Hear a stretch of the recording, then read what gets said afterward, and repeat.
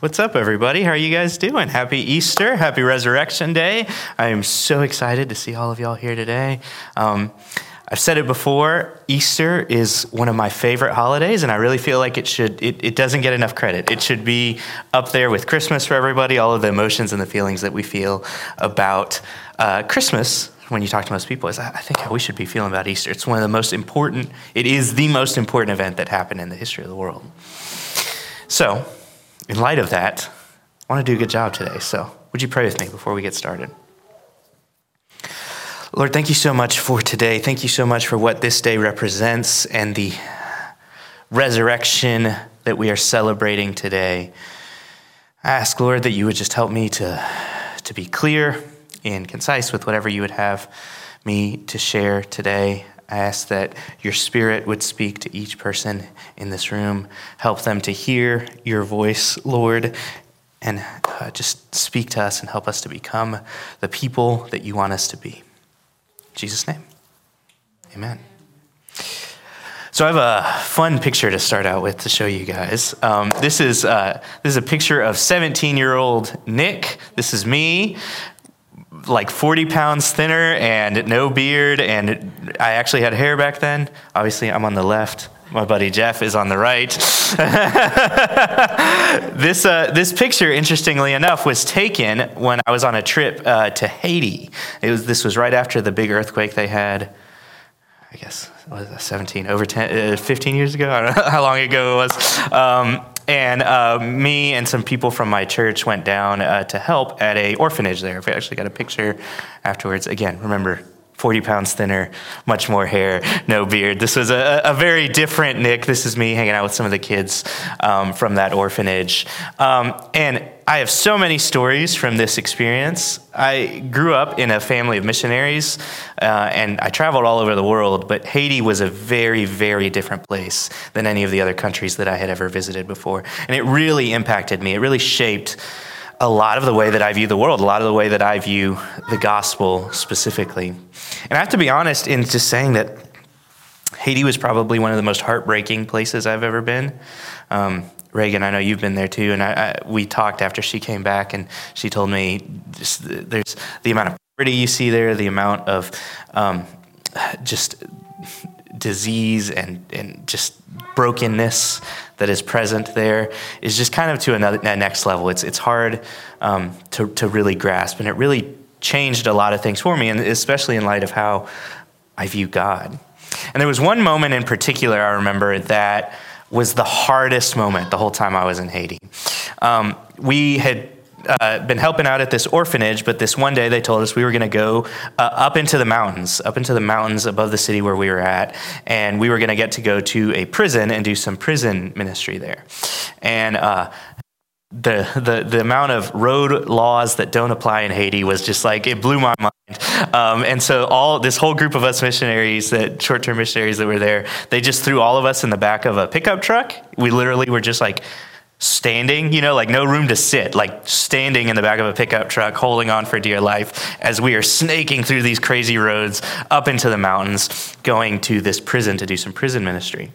And as we're going in and as we're hanging on for dear life, trying not to fall off and die in Haiti, the missionary who lives there permanently, who is kind of organizing the whole trip, he is kind of prepping us for what we're about to experience. And he said, many of you maybe have done prison ministry in the States.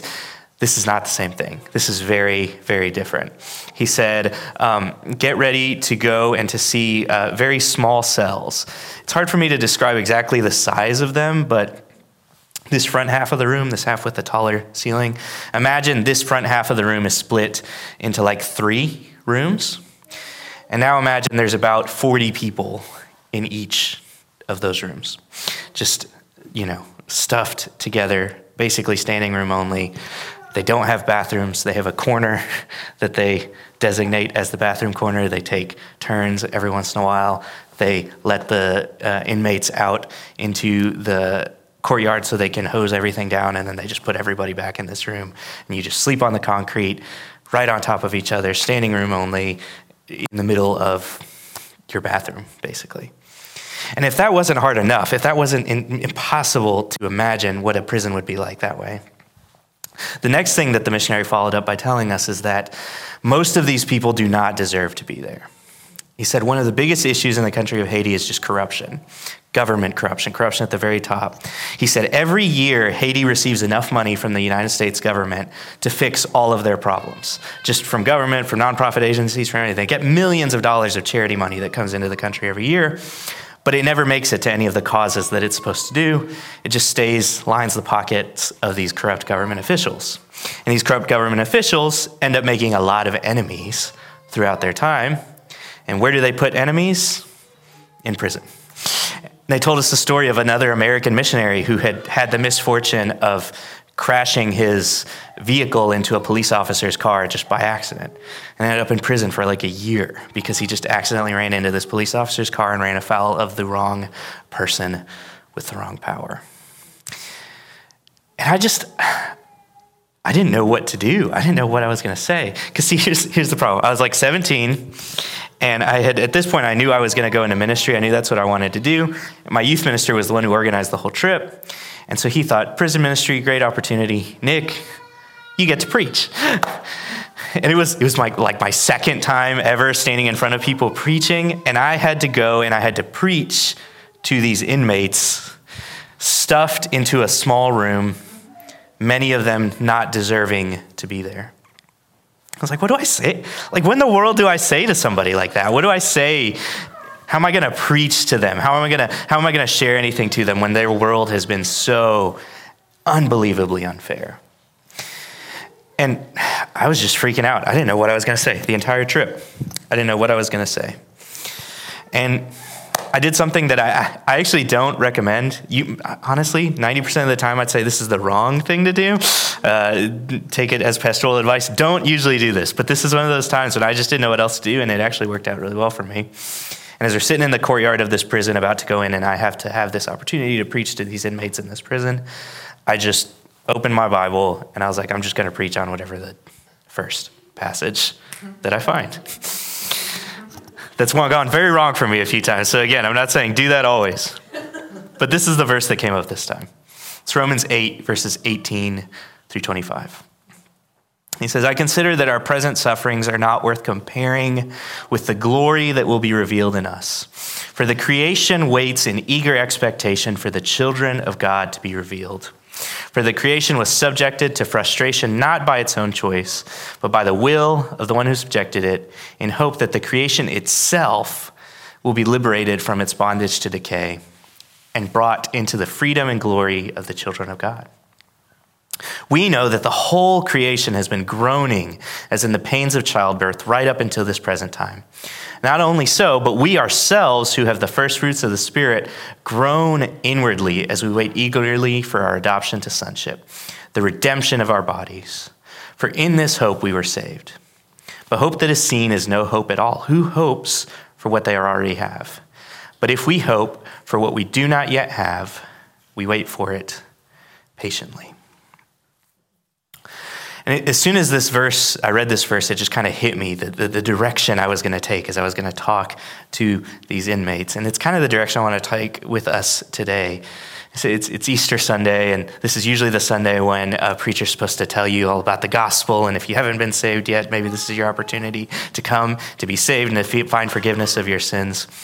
And I know most of you, and my suspicion is most of us in this room are already believers. We've already made that decision. We've had our own personal sins forgiven. But I would venture to say that one of the things that is still bothering many of you is not your sins, not my personal sins, not the ways I know that I fail God. We just finished the season of Lent where we focused on that, and we know all of us still have a long way to go in that area. But I think what tends to frustrate us and just get under our skin is these things that are outside of our control. The world around us seems so broken and so full of sin. It's not our personal sin that bothers us, but it is the sort of capital S sin that exists in the world. And so that's what I preached to these inmates. I sat there and I told them, listen, creation itself is broken, and it eagerly desires to have everything fixed. Everything around you, not just your life, but everything you see around you, the world that we are surrounded by is broken. They know that more than almost any of us do. They, in that prison, in that unfair imprisonment, they know exactly how broken the world is. But even though many of us have not experienced the same level of suffering, I would venture to say that many of you know just how broken the world is. You see the greed of people around you, and you're upset at the greed and selfishness and materialism of the people around you. You see brokenness in your families and people that you used to trust, in churches, unfortunately, and you see the sin and brokenness that is present in those places. And the list could go on and on of all of the things that I imagine, as soon as I said it, you could just think of things. What's the thing that just like grinds your gears, that gets you the most upset, the thing that gets you just livid every time you think about it, the brokenness that you see in the world? And I think one of the things that's been most encouraging to me about Christianity is that it doesn't gloss over that. The Bible, in that passage, it clearly says creation knows that it's broken and it's groaning, it's desiring to be redeemed. And this is the thing that I have started to notice over and over again, specifically in what Jesus did in the crucifixion, the way that he redeemed the brokenness of the world. Like I said, we like to focus on the way Jesus atoned for our sins personally, but there's a lot of details about the crucifixion that I think many of us don't notice that connect it all the way to bringing back the brokenness of the world. One of the first curses that comes up in Adam and Eve's story, when the world gets to that broken state, when the world is first broken, there's this curse that it says, to Adam, God said, because you listened to your wife and ate the fruit from the tree about which I commanded you, you must not eat from it. Cursed is the ground because of you. Through painful toil, you'll eat fruit from it all the days of your life. It will produce thorns and thistles for you, and you will eat the plants of the field. One of the very first curses is the thorns and thistles, the difficulty of working the land. And it wasn't until, honestly, last year it hit me that is the reason that Jesus is crowned with a crown of thorns. Jesus is crowned with a crown of thorns because he is literally taking that curse that is on the creation and placing it upon himself. Paul keys into this really closely in Galatians, where he says, Christ redeemed us from the curse of the law, he talks about specifically, by becoming a curse for us. For it is written, cursed is everyone who is hung on a pole. And if you're familiar with the Old King James Version of this, it says, cursed is anyone who is hung on a tree. There were these curses in the Old Testament about for people who would not follow the law, these curses that would come upon them, and these sort of cursed things, especially people who were to be hung on trees. And I think one of the things that we really miss often about the crucifixion is, yes, Jesus is taking your personal sin upon himself, but he is also taking everything that's cursed and broken in the world, everything that has ever bothered you. And he also takes all of that upon himself. I've talked to a lot of people recently who are super upset politically on either side of the spectrum, super upset about everything politically, super upset at the government, super upset at government leaders. And this is one of those details that I also missed till recently about the crucifixion. It is ultra important that the Roman government is a part of that whole process, because in a way, Jesus is in a part of one of the most corrupt trials ever. We know he is innocent, and yet he is condemned by a corrupt government. He takes upon all that curse and brokenness of the government on himself. I've talked to so many people who have families maybe that are falling apart. You have maybe your parents, maybe your children, maybe extended family members that you know, where you just are seeing these divisions, these fights, these brokenness in your families. And this is one of the other things I never noticed about the crucifixion. It's Jesus' his own family that is a part of this crucifixion moment. The key lots of times that I think gets missed about the Jewish people being the ones that are shouting, crucify him, is it's not just that these are those Jews and over here is the Christians. No, Jesus is a Jew. It is his friends. It is his family. I imagine that it is many of his own extended family members that are a part of that same crowd shouting, crucify him. all that brokenness, all those curses, all of that stuff, he takes upon himself. And the thing he does when he takes all of that brokenness, all of that stuff that just really gets under your skin on to himself, the thing that happens in that moment is that Jesus creates a way for us to become members of the family of God. The next verse in Romans that I really wanted to focus on is this one. For the creation waits in eager expectation for the children of God to be revealed. If you jump just kind of a few verses back, I think we've got it up there, Dante. Don't we have another Romans verse? Yes, no, maybe? No other Romans verse? My bad. Here, I'll read it for you guys.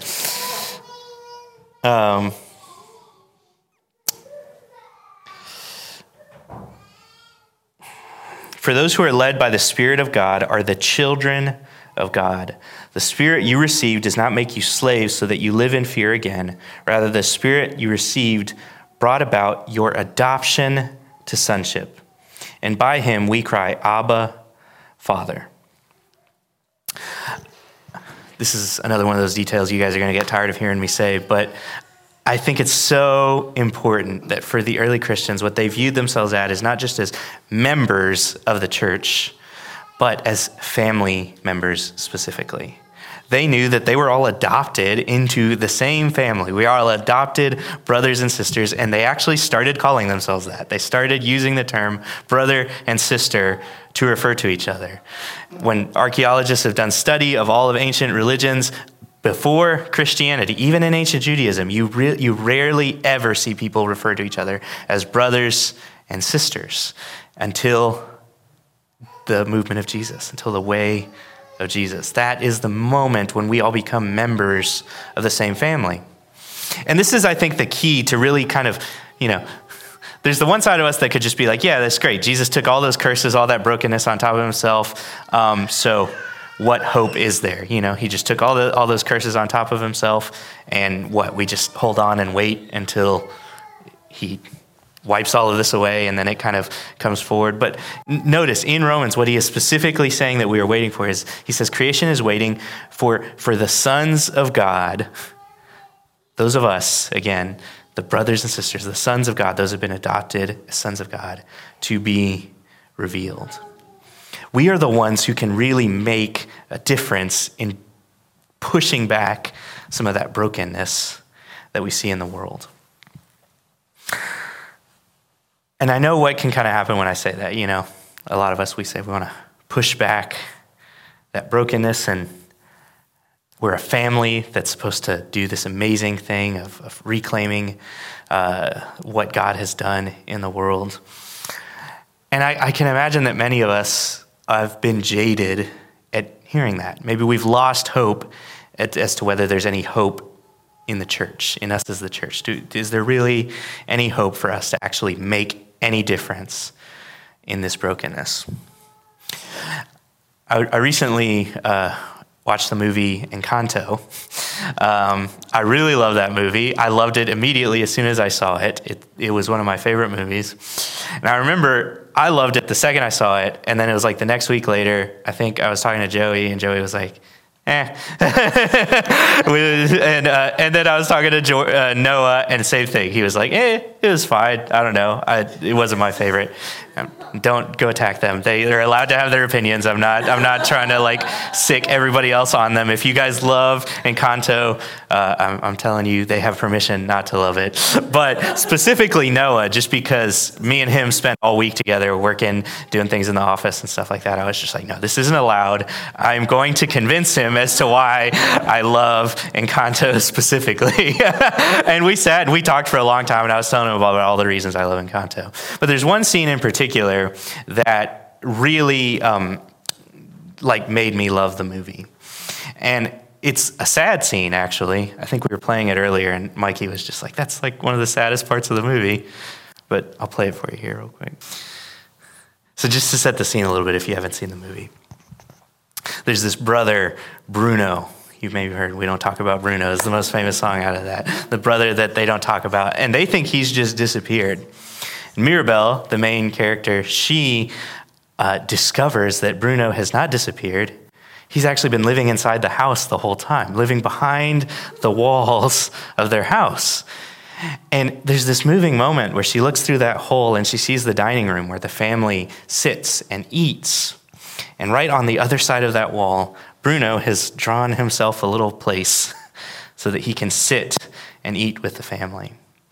And it's just this crazy moving moment because of that line he says, I know that my gift was making it difficult for the family, but I love my family.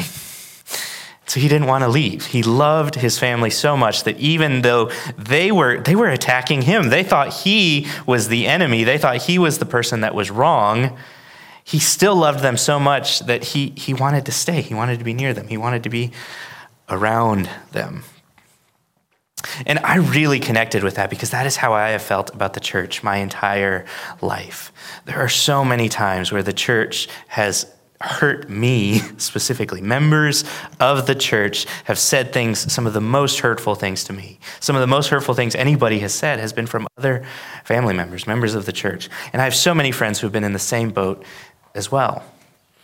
And unfortunately, a lot of them, their solution is, I'm just going to leave.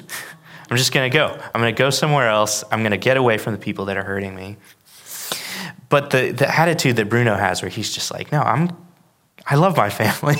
I still want to be around. I still want to be near them in whatever way that I can be. That is the attitude that I think a true person who really understands that you are a part of the family of God. We have all been adopted as sons of God. You don't throw that away. You are still a member of the family. And I thought that was just such an amazing example of the grace that he shows his own family by sticking around and by desiring to be with them. I think that's one of the biggest challenges that I would have for many of you when these situations come up where you get hurt by other family members. I would encourage you to keep that family perspective in mind. Keep the joy of eating around the table. That's the thing that really kept Bruno thinking about his family, the joy of eating together. He let that be the thing that drove him to stay with his family despite all of the difficulties.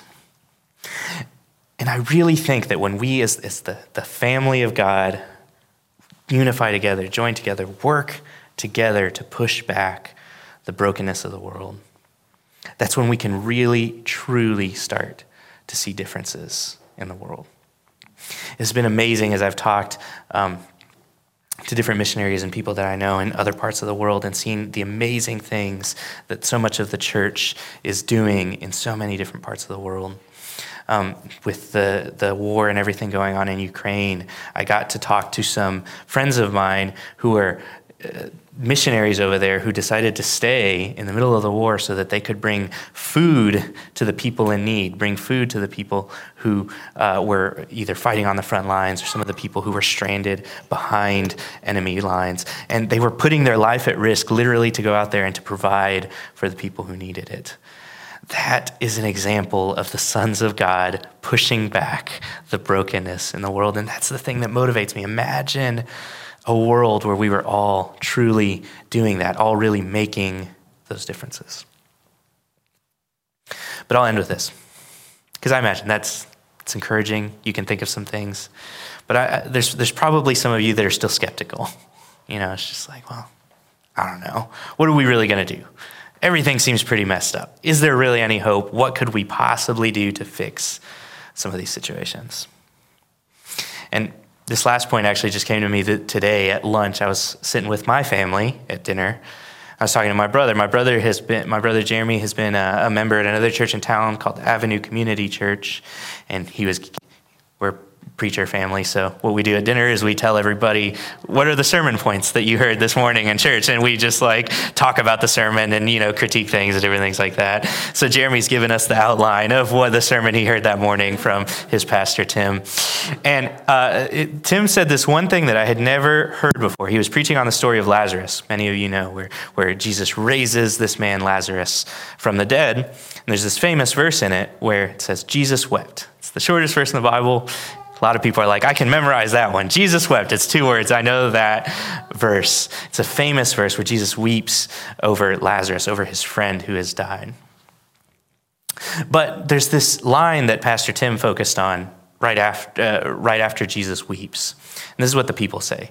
But some of them said, could not he who opened the eyes of the blind man have kept this man from dying? And Jesus, once more, notice this phrase here, deeply moved, came to the tomb. It was a cave with a stone laid across the entrance. Take away the stone, he said. But Lord, said Martha, the sister of the dead man, by this time there is a bad odor that has been there 4 days. I also didn't put the whole verse in here. Sorry, guys. This is John. And